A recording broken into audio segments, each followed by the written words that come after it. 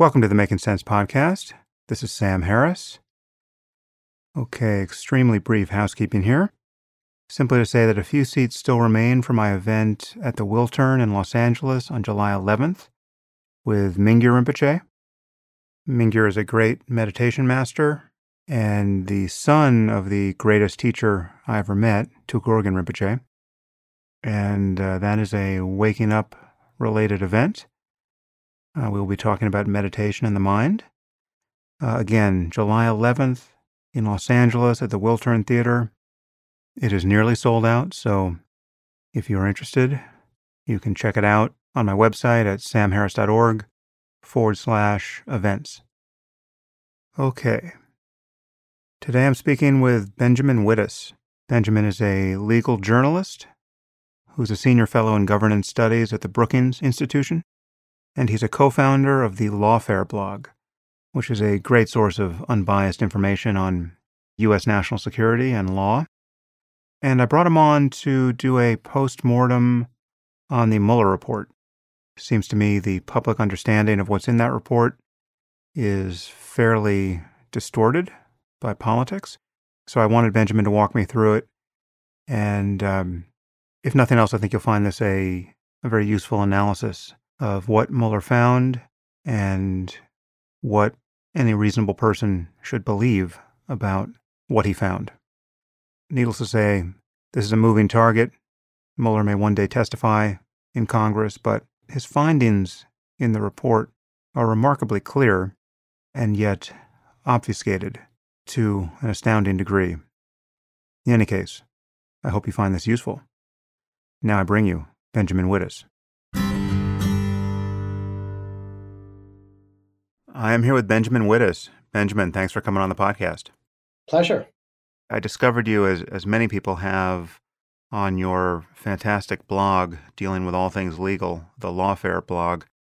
And I'm hoping we're going to do a very accessible and fairly comprehensive, at least up to the moment, autopsy on the Mueller report.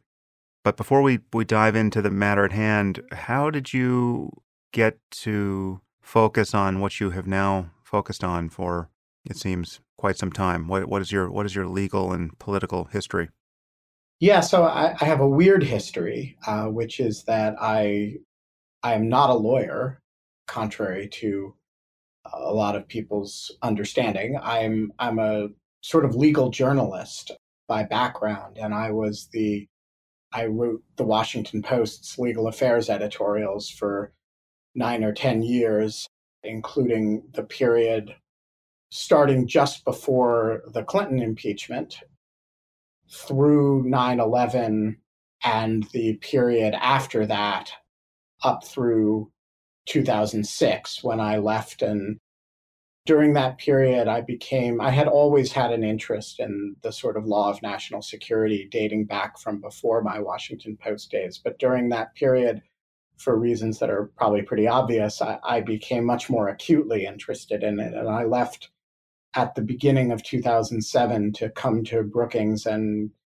focus on a book I wanted to write on that subject. And Lawfare developed a few years later, I guess in the fall of 2010. And by that time, this set of subjects was essentially all of what I worked on. And with a few narrow exceptions, that was my career by that point. And so over time, Lawfare has just been kind of the project that, bit me in the ass and wouldn't let go. Well, it's easy to see why it hasn't let go, because it's such a wonderful sanity check for many of us who just need to figure out what end is up in these matters. Well, thank you. How would you describe your own political leanings? Well, that's an interesting question. I mean, when Lawfare was founded, I think most people regarded us as, and there were only 3 of us who wrote it at the time, most people regarded us as the sort of respectable right flank of a lot of the issues that we wrote about. So we were largely writing from a point of view of trying to evaluate government policy and sort of be helpful to practicing lawyers in areas like detention and kind of drone strikes and Guantanamo and that sort of set of things. And the three of us were all, you know, I think what united us was that we sort of did not accept kind of a lot of the sort of conventional human rights and academic orthodoxies that were prevailing at the time. And so we were thought of as, I guess, the right of that debate. That was, not, that was a reductionist way to understand who we were. And particularly as the site grew and we started adding other people, we were always politically diverse. And we really tried to, I don't think you will find a more exquisitely bipartisan or nonpartisan masthead in American life and letters than Lawfare. My own I mean the site doesn't have any Mm. positions, it doesn't have any politics, it does have a group of people who have very different attitudes toward a lot of different issues. I would describe my personal politics as quite centrist, at least until the politics of the country shifted very dramatically very suddenly.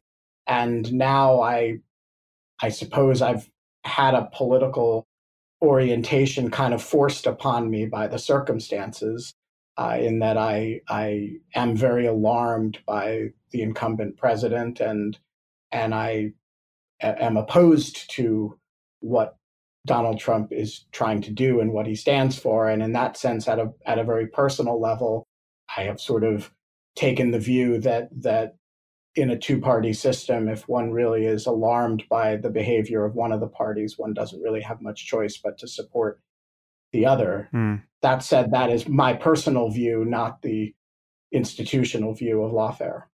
Okay, so I'm hoping that the conversation we produce here will be of interest and perhaps even persuasive to people who are not nearly as critical of the president as I am. By the way, can I just say that that is the ambition of lawfare in Hmm. general, that I want, and has been since long before Donald Trump. When we started it and we were writing stuff about Guantanamo litigation, my ambition for the site at the time was that it should be as useful to the lawyers who represent the Guantanamo detainees as it is for the government lawyers on the other side. And it should be as useful to people who disagree with me on the merits of certain things as who agree with me. And I feel the same way now. I mean, we do a lot of stuff that, the goal of which is to be useful to whoever is working on these issues or thinking about them or trying to understand them, irrespective of whether they agree with the author in question or agree with me more particularly. Yeah, yeah. Well, as we both know, that's easier said than done, and especially in this case. I mean, I just find, I have been accused of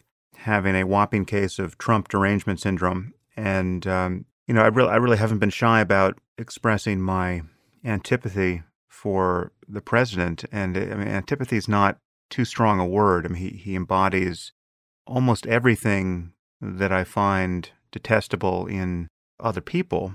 I might be advertising myself as a candidate for a Freudian case study, but I find it a continual source of shock that half of the country isn't appalled by what this man says and does, mostly says. So I want to, just bracket that, and I want us to be careful in just talking about what we think is objectively true here and what happened, what the Mueller report attests to, and what it suggests about Trump, and what we, those of us who are concerned about his tenure and wanted to end in 2020, what we should do and say about all this. I guess I want to start with, before we get into what is in the report, I want to see if you share my sense of how badly the release of it was handled, at least for those of us who cared about it having a useful impact. Well, what are your thoughts on how this was dropped and the amount of time the president and his surrogates had to spin their, what I think will prove a false interpretation of its contents? Yeah, so it's a very complicated question, and let's try to break out at least three and maybe four discrete aspects of the release, because I think the merits of them are quite different. So the one on which I think Bill Barr is taking a bad rap is his handling of the redactions and the amount of time between when he received the document and when he made the release. And, a 400 plus page document that has to be reviewed for a bunch of different government equities that may produce redactions, that is a labor intensive process. And I don't think that a 3 week, almost 4 week lag from his first seeing the document to a public release is a terribly bad outcome. Nor do I think actually that the substance of the redactions, for all that a lot of Democrats are outraged by them, are that objectionable. And I think he did a reasonably creditable job of saying, here's what I'm going to do, here's the process I'm going to use, here's the time frame I'm going to do it in, and then doing more or less what he said he was going to do. And the result was a document that we can all read. There are some frustrating redactions in there. There are some ones that are probably a little too aggressive in certain areas. But by and large, everybody knows more or less what Bob Mueller found. And I, by and large, do not have a serious complaint about the way Barr handled the logistics and mechanics of the review and redaction process itself. The second question is, and I'm doing these in ascending order of what I think of as outrageousness, is the letter that he wrote 2 days after he'd received the document. And that, I think, is very hard to justify. And I think for anybody who hasn't read the piece that Charlie Savage wrote in the New York Times that actually shows the full quotation of every quote from the report that Barr put in that letter, I think it is very hard to excuse the degree of distortion that arose from the selective quotations in that letter. And I do think that letter was substantively distortive of Mueller's meaning. And I therefore was not at all surprised that Mueller complained of exactly that in his letter to Barr. And so I think, if you're going to take 3 weeks to release the document, which I think is reasonable, it pays not to have distorted its meaning in advance of those 3 weeks so that the president then has this long period of time to trumpet what turns out to be at least a complicated and in some important respects a kind of false narrative about what the report contains. And I think Barr bears a lot of responsibility for that.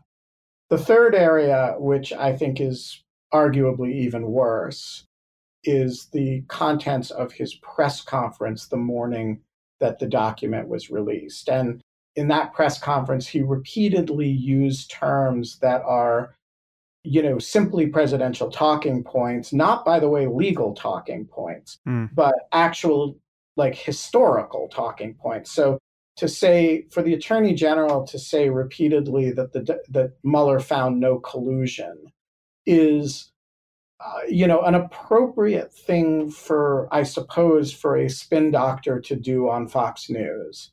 But it is not an appropriate thing for the Attorney General to do from the Great Hall of the Justice Department. And it's really, an exercise in messaging that I think was, beneath the dignity of the Justice Department and certainly should have been beneath Barr's personal dignity. So I think, there was, I by and large agree with you that the rollout was very unfortunate. I just think that some of the criticism of it focuses on what, for me, are the wrong things. Right. Well, we'll talk about conspiracy versus collusion once we get into the body of the report. Just one other kind of framing effect, which I think has had significant consequences, and it really shouldn't have, is undoubtedly there were some people who had false expectations about what this report was likely to produce.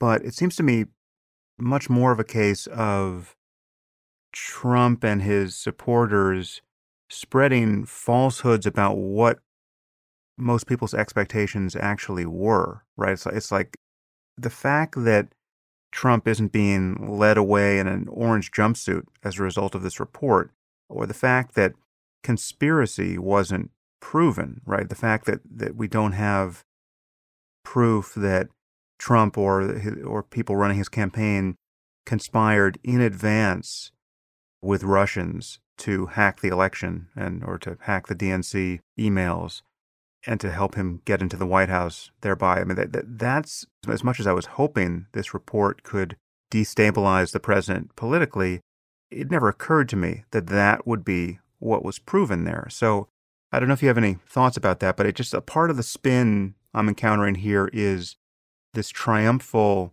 sense that we took a hard swing at the ball, we, the president's critics, took a hard swing at the ball and missed entirely, whereas the ball being described was not a ball I ever was aiming at. So I feel very much the same way. And I do think that there are a few caveats that I'd add to that. So one of them is that, as you acknowledge, there were some people who had, frankly, delusional expectations of what the report was going to produce.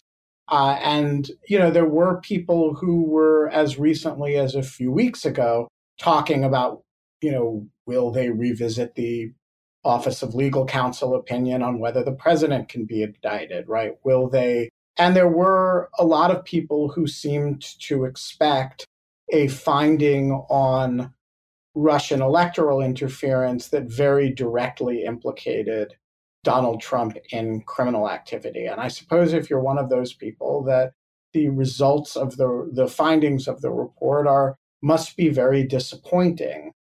I was never one of those people. I believed it absolutely needed to be investigated.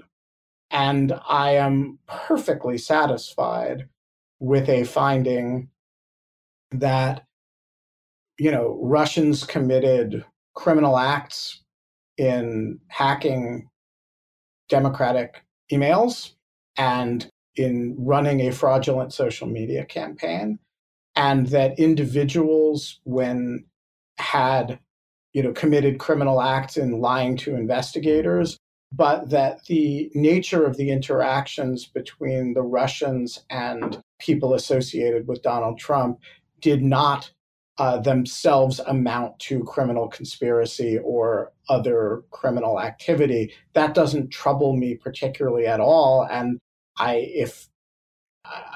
is not even especially surprising to me, given what we knew about, given how easy it is to avoid entering into a conspiracy with people who are, operating to some degree to your benefit and with your knowledge. And so I don't find it especially surprising, unlike a lot of people I don't find it upsetting.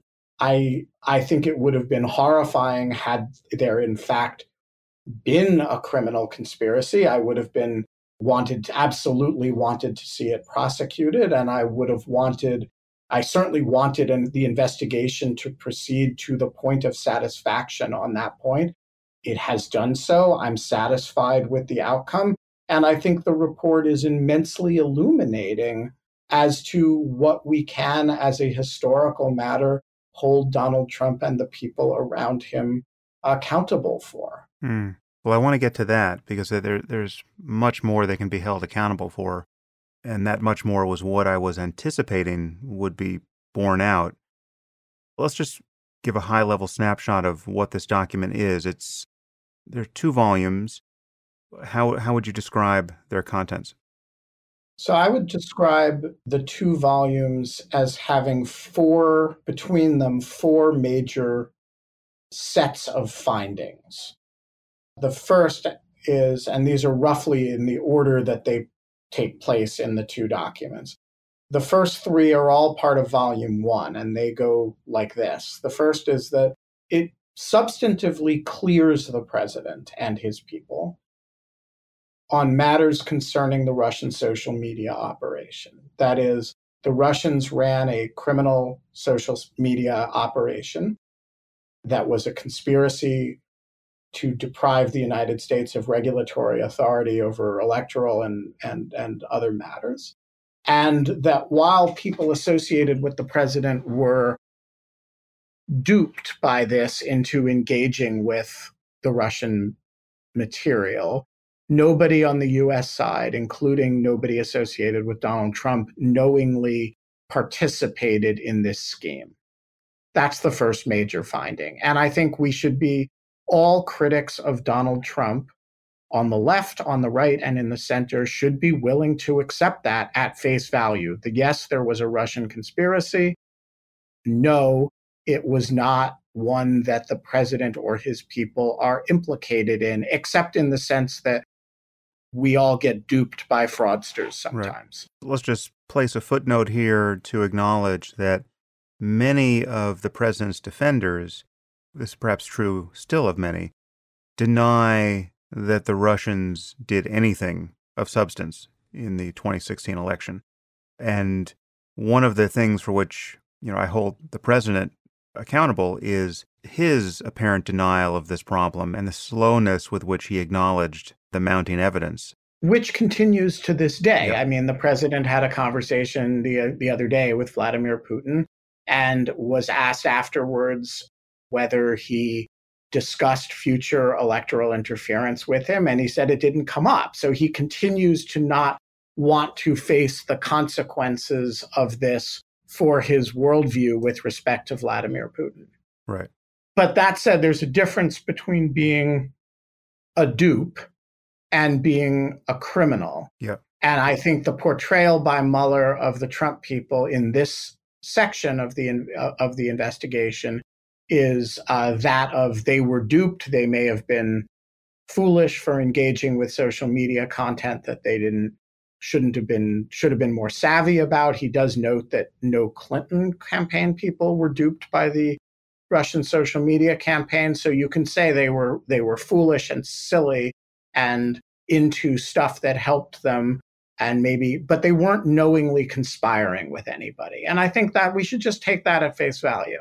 So this brings me to the second one, which is the second area, which is the hacking of emails. And this one's much more complicated because on the one hand, there is no evidence discussed in the report that anybody associated with the Trump campaign was involved in a conspiracy to hack the emails. And it is simply not the case that there is no evidence in this part of the report that there was no knowing engagement with people who were both responsible for that hacking and responsible for the release of those emails. And I think the sort of no collusion narrative that has emerged as to this part of the report is frankly dishonest. And so let me just tick off a few things that the report found that, if I were a rhetorician, I would not describe as no collusion. Right. Maybe we should distinguish between conspiracy and collusion here as well. Right. So look, conspiracy is a criminal offense. It's written in the U.S. Code. It has known elements, and it requires that two people have an agreement as to a law that they're going to violate and a course of conduct that is going to violate that law, and that they take overt steps to doing so. So if you are thinking about robbing a bank and you ask me, would you want to help me rob the bank? And I say, sure. And then I start doing Amazon searches for your disguise, your mask, or your gun, then we're guilty of a conspiracy, right? But if I'm aware that you're going to rob the bank and you're going to use the money from the proceeds of the robbery in a fashion that might help me, but I never agree to anything with you and I don't take affirmative steps in support of what you're doing, I'm just really pleased that you're doing it, What if you're at your next rally in front of tens of thousands of people, watched by millions, you champion your friend's cause in robbing the bank? So, there are a lot of people who, publicly endorse criminal activity. Right. And they do it without, I mean, think of all the people who say nice things about ISIS in public, right? And in publicly encourage terrorist movements to which they're sympathetic. The Yeah. Irish Republican Army had a lot of people who spoke up for it in the United States back in the day, right? And as long as you keep a distance between yourself and the criminal activity of those organizations, you're actually not guilty of conspiracy to commit terrorism. And so here are the things. So it's really important to keep separate the question of, is there enough evidence that they participated in a criminal conspiracy to indict and prosecute people for participation in that, from did they behave in a way with respect to the Russian hacking that we should judge very harshly? Mm-hmm. And I think the answer, I have no reason to doubt Mueller's conclusion as to the legal question, but I also have no reason to doubt that a reasonable person reading his findings as to the substantive conduct in which they engaged should be appalled and disapproving and judgmental. So let me, having stipulating that they did not engage in criminal conspiracy that one could prove to the standards of the criminal law, which is to say, prove with admissible evidence beyond a reasonable doubt every element of the offense. Let's talk about what the report found that they did do. All right. So one of them was in touch directly with the Guccifer 2 persona of the Russian intelligence, military intelligence. That's the group that did the hacking. There was direct contact between one member of the Trump entourage and Guccifer 2. They were deeply involved in sort of thinking, coordinating their media strategies around WikiLeaks releases of the hacked emails. And they were actually in touch with WikiLeaks on the subject. So they weren't coordinating with the Russians about the hacking of the emails, but they were coordinating with WikiLeaks about the release of emails, or at least trying to. As you noted, the president gave a public speech in which he publicly encouraged hacking of Clinton's emails.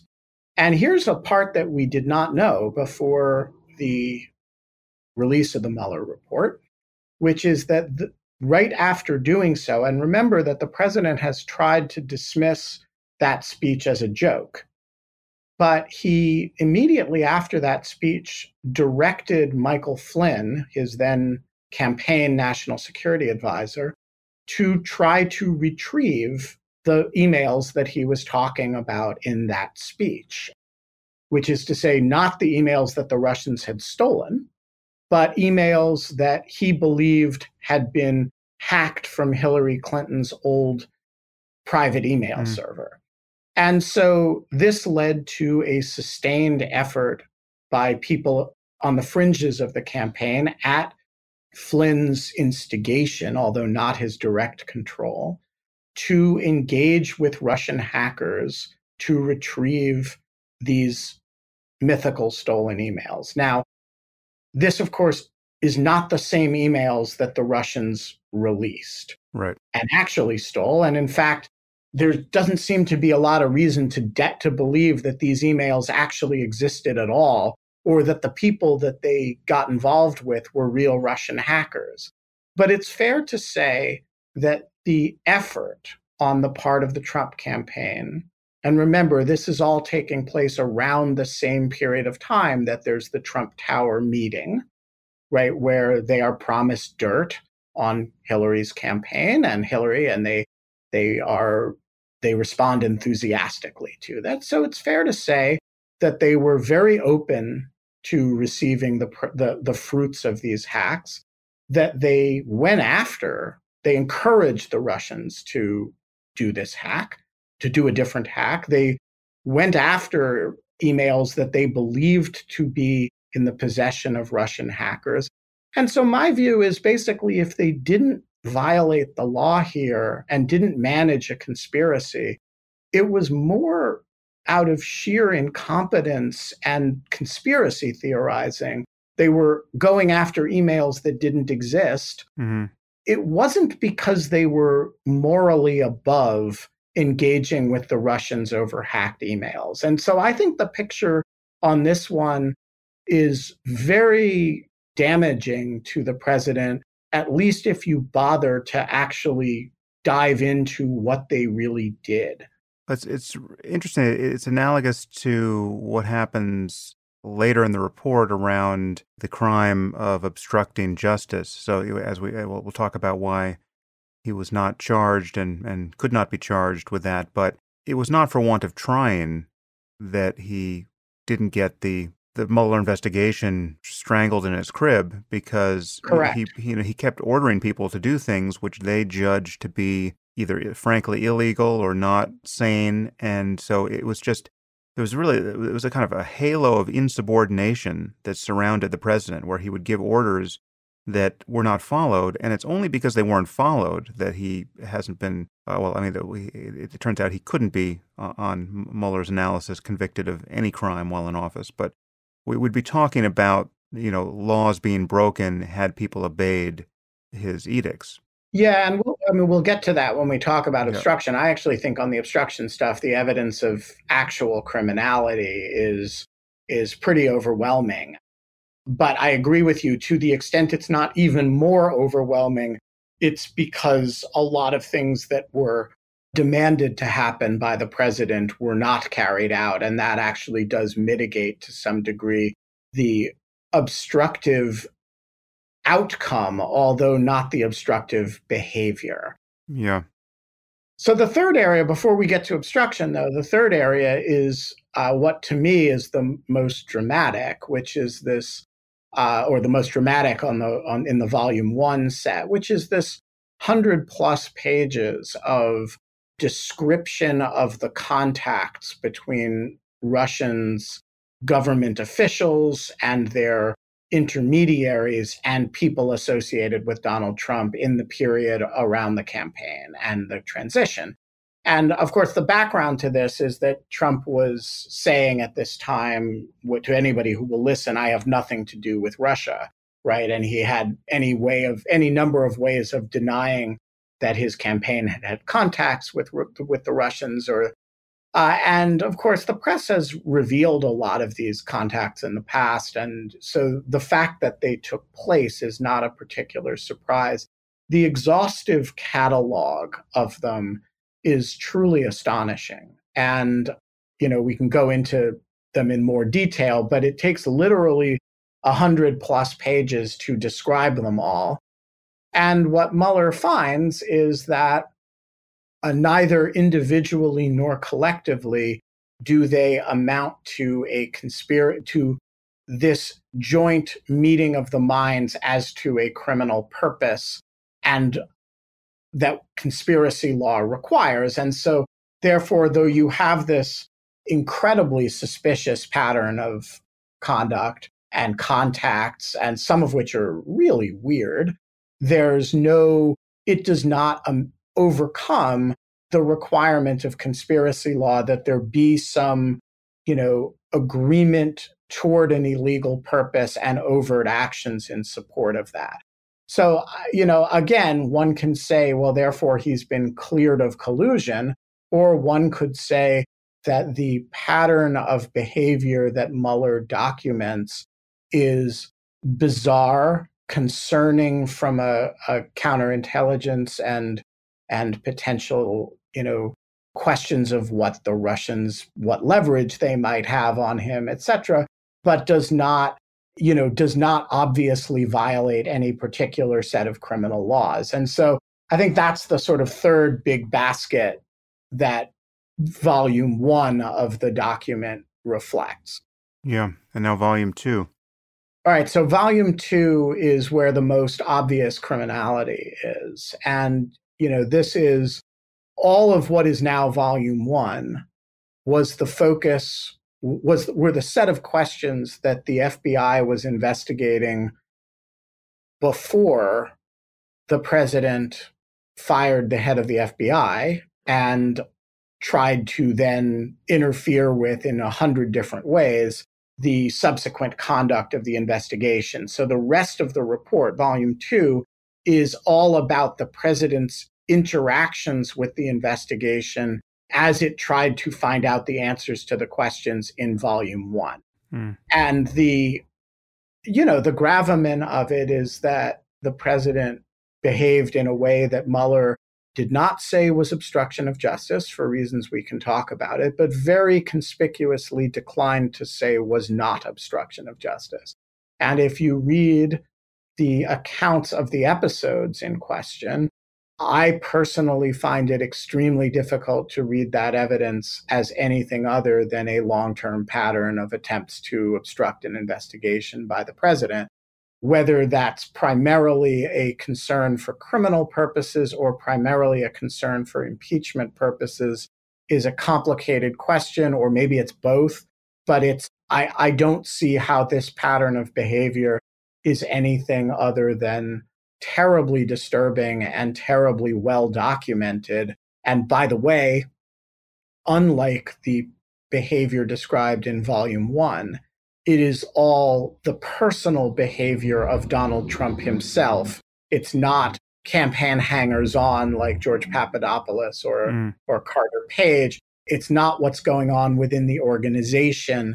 This is the personal behavior, page after page after page, of Donald Trump in his capacity as president, trying to shut down, limit, and obstruct an investigation in which he has the deepest of personal interests.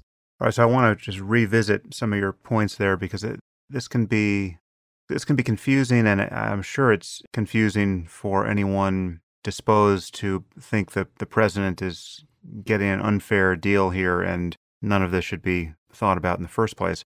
So let's just talk about what Mueller did and didn't do here. So he didn't render a judgment about obstruction, and this was because he was hamstrung by this Office of Legal Counsel ruling, the OLC ruling, which he took to mean, I don't think this is necessarily controversial, but it does give an air of pointlessness to this whole inquiry. He took it to mean that he lacked jurisdiction to render a judgment about obstruction. So he's investigating as to whether or not the president obstructed justice here. But from the very beginning, he understands that because the special counsel can't charge the president with a crime, really this investigation can only either exonerate him or decline to exonerate him. So in the face of that restriction, he produced this report and very clearly declined to exonerate the president, and yet Barr and the president in the interim, and even to this day, have endlessly spun that non-exoneration as exoneration. Yeah, so at a purely mechanical level, here's Mueller's reasoning. The Office of Legal Counsel says the president can't be indicted while he's in office. Leave aside for another day the question of whether that opinion is right or wrong. It's a complicated issue. But Mueller interprets it, certainly correctly, by the way, as binding him. So he cannot indict the president for obstruction of justice. Therefore, he concludes that there's really only three questions. One is, did anybody else commit obstruction of justice? And his answer to that is no, and for exactly the reason that you described earlier, which is all these people that the president tries to get to do these illegal things, they all decline to do them. And so nobody else is guilty of obstruction of justice. Number two, there's the question, can the president be indicted after he leaves office? So the answer to that question is yes. The president can be indicted after he leaves office. And so if the president is guilty of a crime, it is important to have the record clear, to have everybody interviewed while memories are fresh, to have all the documents so that a future prosecutor can make an appropriate judgment at whenever the president leaves office, assuming the statutes of limitations have not run. So that is the legal justification for doing the investigation at all.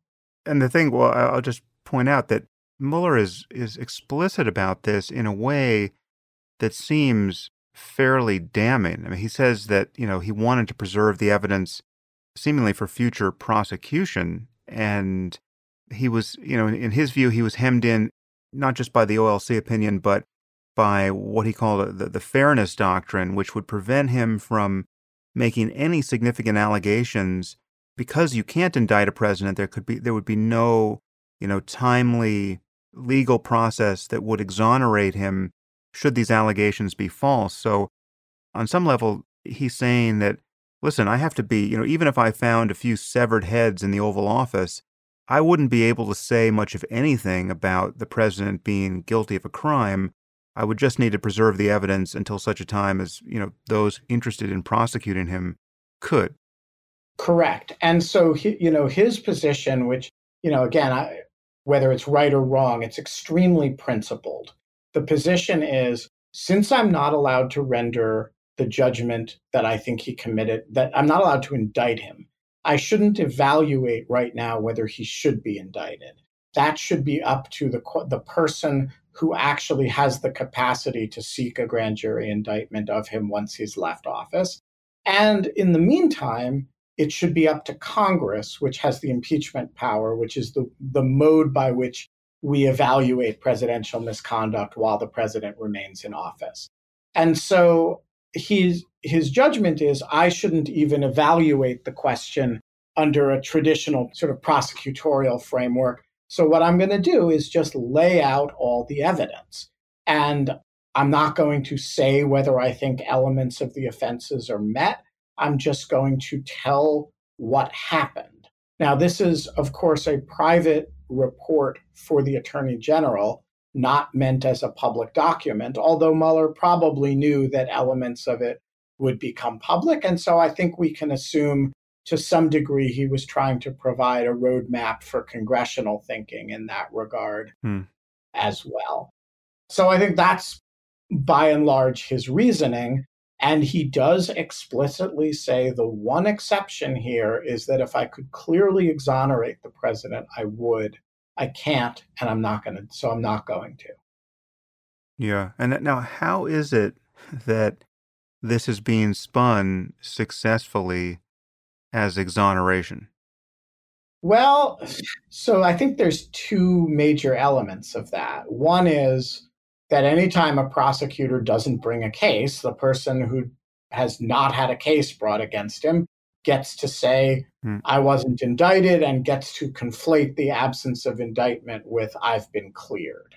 Even in a case where it was impossible that you would be indicted no matter what you had done.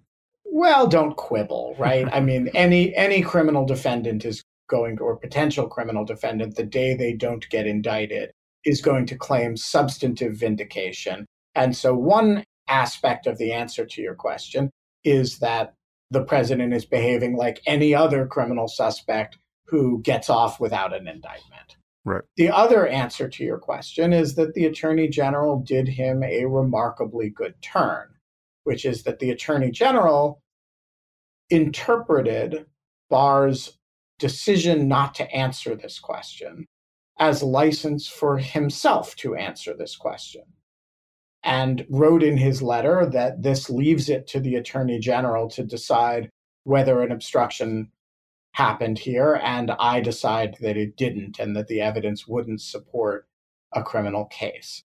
Now, there are two ways to understand this, and I want to be fair to Bill Barr.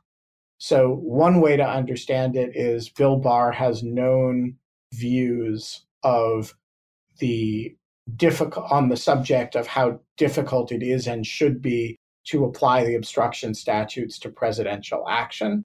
And so he was interpreting the evidence in light of his own views, which are presumably sincerely held.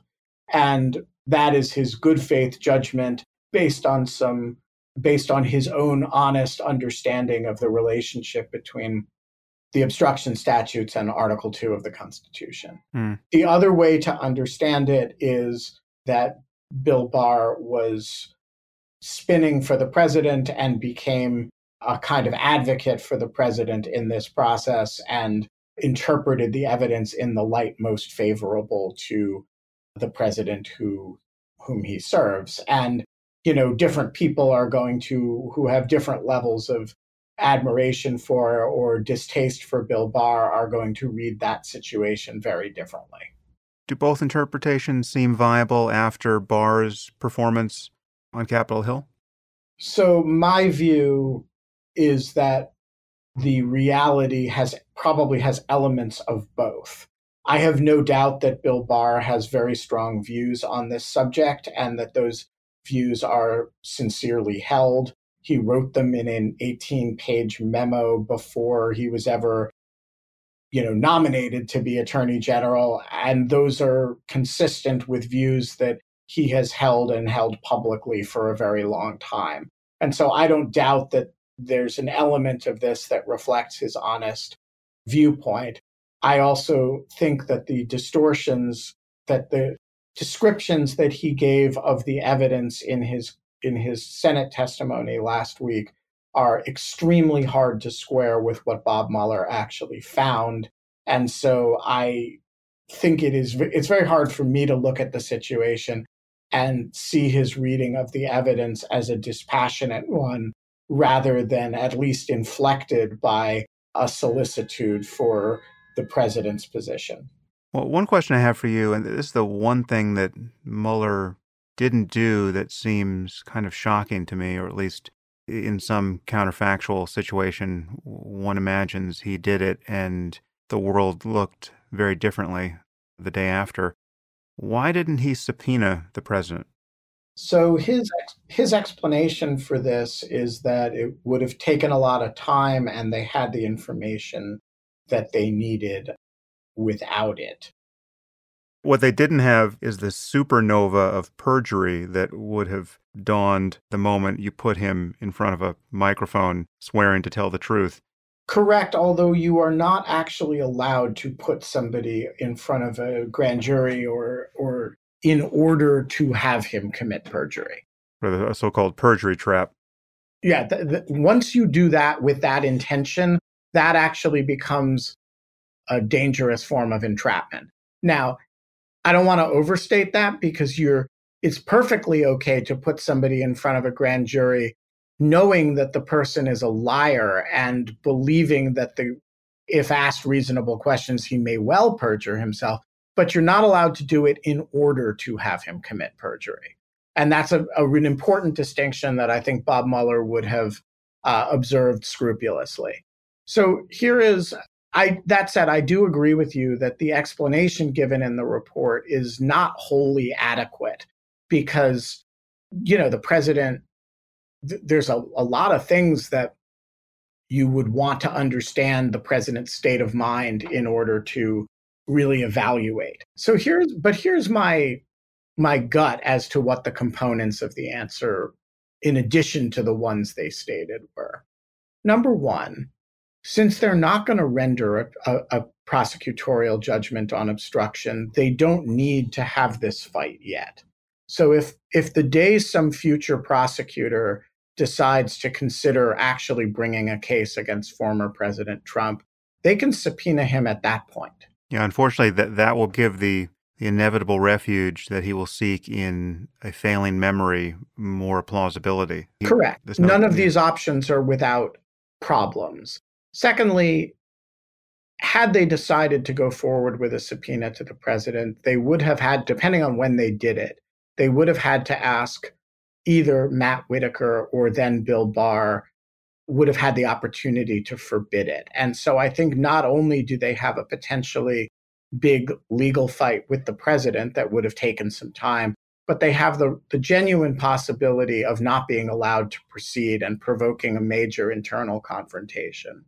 Now, that may have been something that they should have done anyway and let the chips fall where they may, but I suspect the possibility of blowing up the relationship with the Justice Department probably weighed on them a little bit. And then the third element is that there is this odd spot in the report where the president that where the president is there's some material redacted for grand jury reasons with respect to the president's possible testimony.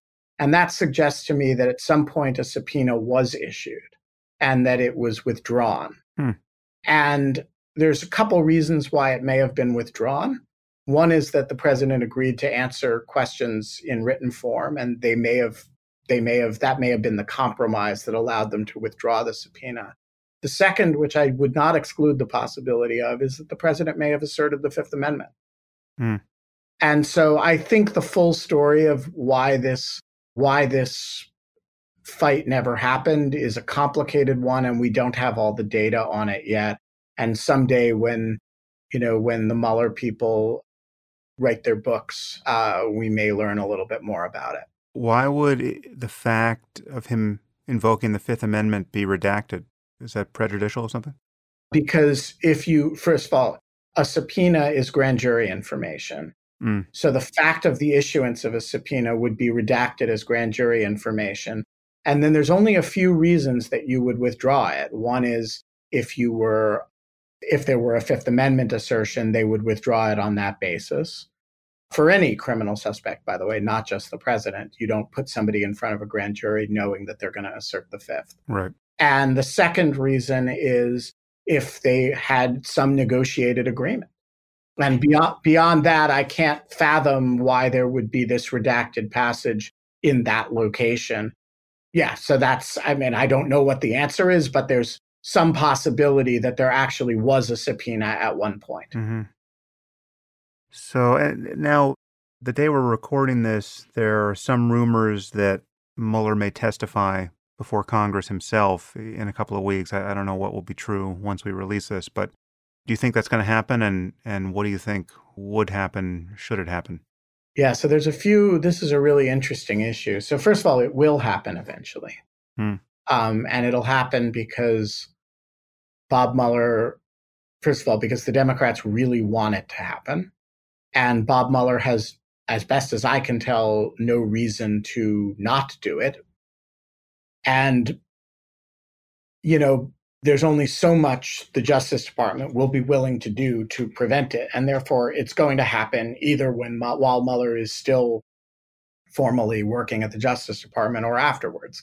I predict a very big day in front of C-SPAN. Correct, which brings me to the second point.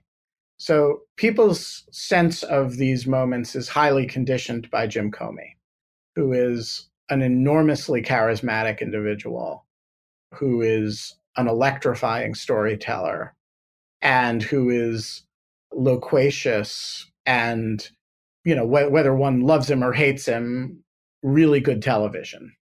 Bob Mueller is none of those things. He is dry, sort of actively dry. He's extremely smart, but he's not, looking to dazzle anybody. He's not going to be emotively communicative. And that could risk a giant buildup to a moment that, he ends up answering a lot of questions with as few words as humanly possible. That would be very consistent with Bob Mueller, who he is and the way he behaves. He's not there is not a bone of showmanship in his body. This brings me to the other possibility. One of the things about being as publicly silent as Bob Mueller has been for 2 years of being in the national spotlight the way he has, is he has an enormous reservoir of credibility, and people have been waiting to hear what he has to say for a very long time. And that means that the opposite possibility is true as well, that he goes in there and the entire country is hanging on every one of those very spare number of words that the oracle speaks. Yeah, and he has stored a large reservoir of trust and credibility. And, it will be very interesting to see at that stage how he answers your question from earlier in this conversation of whether Barr's characterizations of his work was reasonable, whether when he says that there's insufficient evidence to conclude something, does he mean that he's clearing somebody of that, or does he mean read the facts and draw your own judgments about how to interpret them? Does he show any hint of what he thinks, how serious he thinks Mm-hmm. the conduct at issue was? And I think all of those are questions we are not going to know the answer to until we hear from him. And that will be a very big day. It may be a riveting one, or it may be, for a lot of people, a kind of disappointing one if he's the sort of less communicative Bob Mueller that he often is. Is there some reason, legal or otherwise, why he wouldn't be more forthcoming in that context about how he views the president and his behavior? Yeah, so I mean, I think a lot of people are really, a lot of people, particularly people steeped in the dynamics of federal prosecution, are very allergic to the idea that prosecutors should say more than either yes or no, you committed this crime, right? If we're going to indict you, we charge you, we write what you did, and we are prepared to prove it in court. Other than that, we should shut up. And if you think about the criticism that Comey got for the public disposition of the Hillary Clinton email matter, Yeah. where he went out and really, just described the evidence. He didn't, Yeah. Although there we had a bit of a timing issue. indeed, although that was when the investigation ended, right? Yeah. And so what the scope of his editorializing was really limited to two words, extremely and careless, in that order. And that was a bit of a scandal when he said that. And so that actually, I think, does reflect the degree to which people don't believe that prosecutors should be editorializing. The fact that that was as, received as badly as it was by a huge number of people. And I think Mueller has erred in the other direction, which is he doesn't say anything.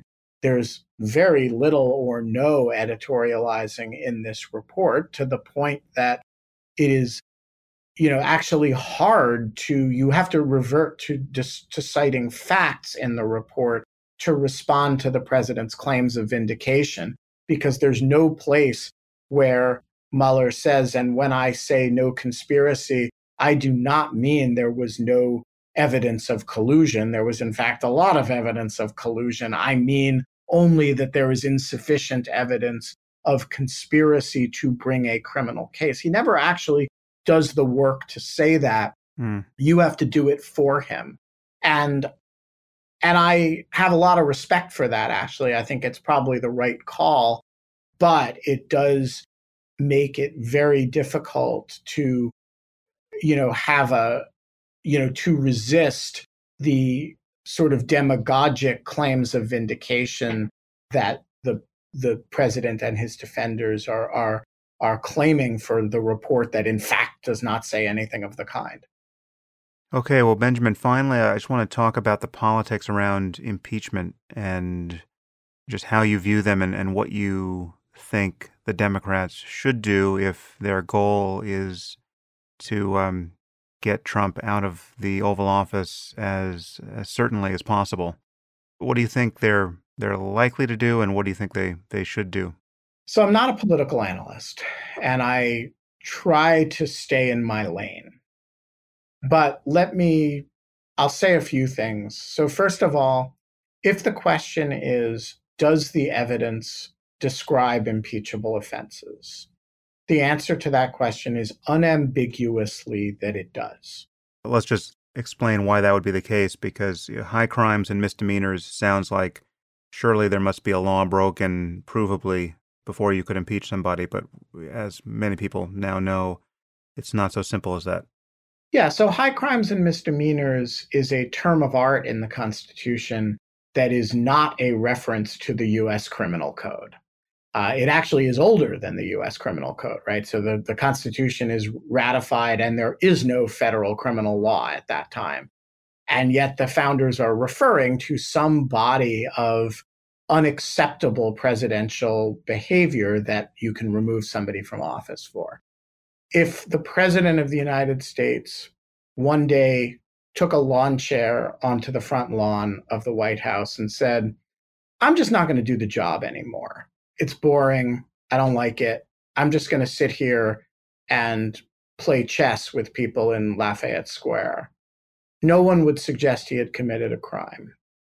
And yet he would be impeached and removed from office for it. So there's the set of things that are impeachable offenses include a lot of crimes, but it is not coextensive with the criminal code. I believe Donald Trump committed criminal acts documented in volume 2 of this report.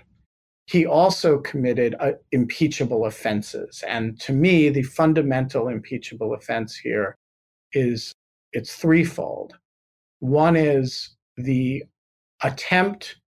serial attempt, abusive attempt to use his power to influence the conduct of a law enforcement investigation and an intelligence investigation that affected him very personally out of fear that it would implicate him. And he did that through many different means in fashions that I think were criminal. They are also impeachable. It's a fundamental abuse of power. The second is and this one does not get talked about enough, but I think is probably the single most dangerous thing that he did, is the serial effort to use the FBI to investigate his political opponents. And I cannot stress to you how pernicious that is in a society that purports to have law as a discipline at least autonomous from, if not independent from, who is in power over whom. And if we live in a society where it is okay for Donald Trump to call up an FBI investigation of Hillary Clinton, that is a very, very dangerous road to go down. He went down it a lot. Just to hit that from the other side, what would you do with the Trump supporters who want to flip that around and say, well, the FBI investigated Trump and President Obama wiretapped Trump Tower? What's good for the goose is good for the gander. Yeah, so the answer to the latter point is that they're wrong. President Obama did not wiretap Trump Tower. So that did not happen, right. Actually. The answer to the former point, and this goes to the core of intelligence and law enforcement under the rule of law. This was not a situation where Barack Obama called up Jim Comey and said, Donald Trump is doing too well. Go after him, please. And Comey said, yes, sir, Mr. President, and so opened an investigation of Donald Trump. This was a situation in which a partner intelligence service gave the FBI information about Russian contact with somebody associated with the Trump campaign, George Papadopoulos. And that constituted a predicate. That's a term for information that justifies opening an investigation of that person, not of the Trump campaign, but they opened a counterintelligence investigation of that incident. And the difference is, in one situation, you had information that the FBI, in its professional assessment, considered adequate to or necessitating investigation, right? In the other situation, you had the political preference of the guy in power. He wants Jeff Sessions to investigate Hillary Clinton, not him. So he says that. There's no predicate for that investigation. And that difference is the difference between using power to go after people you don't like and using power to investigate crimes or national security risks. And that is the foundational post-Watergate line that the intelligence and law enforcement communities had to draw after the abuses of the Nixon and sort of post-war intelligence period, the Church Committee and Pike Committee abuses. So That's the second area, and I think it's not getting nearly enough attention. The third area is the effort by the president to get witnesses not to cooperate with federal law enforcement. And he did this publicly with respect to Michael Cohen, both through, coaxing and praise in public and through threats. He did it with Manafort. He did it to a lesser extent, with Flynn. And I believe that the specter of the president of the United States trying to coax witnesses to not cooperate with a federal investigation, I don't care if it's criminal. A man who does that should not be the president. So if the question is it an impeachable offense? Does Volume 2 describe impeachable offenses? I think the answer to that question is unambiguously that it does. If the question is, should the Democrats move to impeach Donald Trump? That question gets into a whole lot of questions about, do you think that he would benefit politically from it such that it would make it more likely that he got reelected? I don't really know how to evaluate those questions. Because I'm not a public opinion expert. I'm not a political analyst. I will say this: if I were a member of Congress and I had sworn my own oath to the Constitution, I would find it very difficult not to look at this evidence and say, I have a duty to do something about this. But I understand that a lot of members of Congress look at this evidence and say, it's not that I disagree that this conduct is horrible and dangerous and anti-democratic, but I don't want to play into his hands by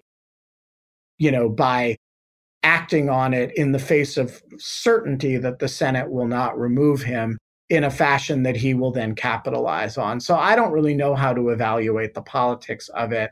I do think, just speaking personally as a member of Congress who had sworn my own oath, I would look at this evidence and say, what am I here for if I'm going to say that this is acceptable in some way?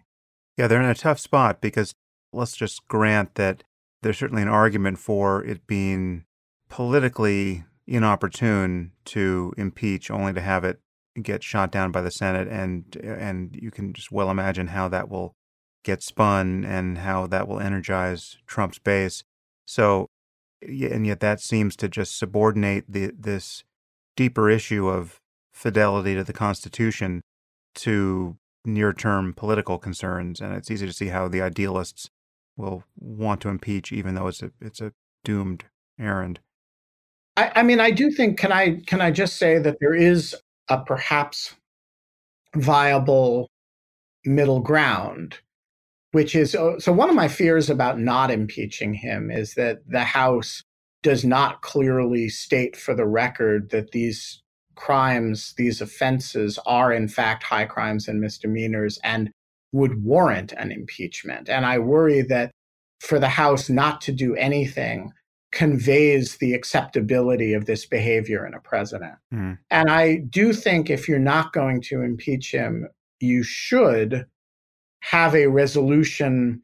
During the Clinton period, we called it a resolution of censure that lays out the offenses and says that the Congress regards them as impeachable, but chooses to satisfy itself with a resolution of censure.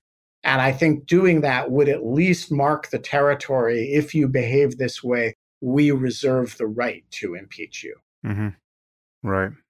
Finally, Benjamin, and now I see we're out of time, but if any fans of the president have followed us this far down the rabbit hole and imagine that our interest in doing this postmortem and the conclusions you've drawn, that all of this is just a symptom of partisanship and confirmation bias, and really, that this president has been so unfairly maligned by his political opponents. You and I are guilty of rattling around our own echo chamber that has been largely defined by our diet of fake news. Honestly, I've almost given up even trying to formulate a thought that I think will survive transport to the other side of this conversation because I found it so sanity straining to be in dialogue or apparent dialogue with people who really can't seem to see that there's anything at all wrong with this president.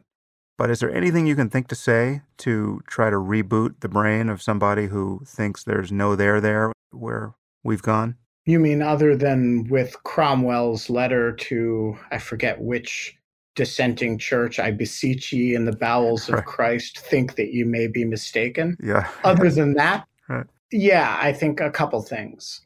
So, first of all, go through the exercise of reading the executive summaries of both Volume 1 and Volume 2 of the document.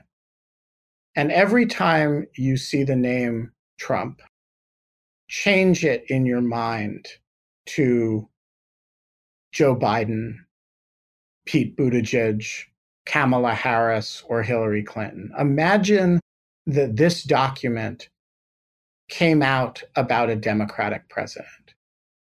Imagine, just go through the exercise of imagining how you would react to this body of material if it were not about somebody who you had this commitment to. And imagine how terrifying it would be if it were somebody whose democratic commitments, and here I mean small d democratic commitments, to the institutions and values of the country you were afraid of and nervous about. That this person was on a long-term basis engaging with an adversary intelligence service of the country, albeit not in a conspiratorial fashion that you can charge, was encouraging that adversary intelligence service to hack his opponent's emails, was engaging, trying to have his campaign engage with those hackers to retrieve those emails, didn't quite manage that, was planning strategy around the release of those emails by a criminal organization like WikiLeaks, and then was lying about it the whole time. And then when the whole matter came under investigation, engaged in the pattern of behavior that this report describes with respect to the institution that was investigating it. Imagine that report were issued and just change the name of the country, change the name of the candidate, and ask yourself, would I find this acceptable? And I think if you can answer, if you go through the exercise of doing that, you will, and you do that honestly, it is very hard to read this document and say, this is an acceptable way for a candidate and then a president to behave. The second point I would make is about your invocation of the term fake news. The media gets a lot of criticism in this country, and some of it is deserved. There is no institution that comes off better in the Mueller report than the print media of the United States. And this has not gotten enough attention, and it really should. Certain newspapers did incredible reporting that got to an enormous amount of this material over the last 2 years. And one of the reasons that this document isn't more shocking than it is the amount of it that has already been in the New York Times, in the Washington Post, in the Wall Street Journal, and in the much maligned BuzzFeed News, which did, some incredible reporting that is, all of these organizations have had major reporting projects that are substantially validated by this report in pretty dramatic ways. And so I will say that one thing I would hope is that, and I say it, I'm not being naive, I don't believe this is going to happen, but that, there are certain organizations that we should have more confidence in as a result of their performance in this. And, BuzzFeed famously got a big thing wrong, with respect to one aspect of this report. They also got a lot right. Yeah. The whole Trump Tower Moscow story is a BuzzFeed News story. And I just think that we should come away with this with an admiration for the way certain mostly elite news organizations have performed, and a heightened trust in the substance of what they report going forward. Hmm.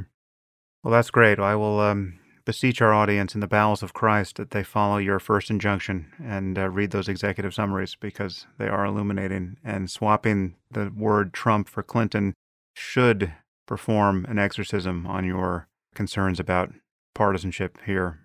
And I think the Cromwell warning in general, which is differently stated, is learned Hand's famous injunction that the spirit of liberty is a spirit that's not too sure it's right, is a good important thing to remember in periods of intense political polarization where you're just so sure that anything that screws the people you hate most Hmm. must be good and must be true, even if it's not good and not true.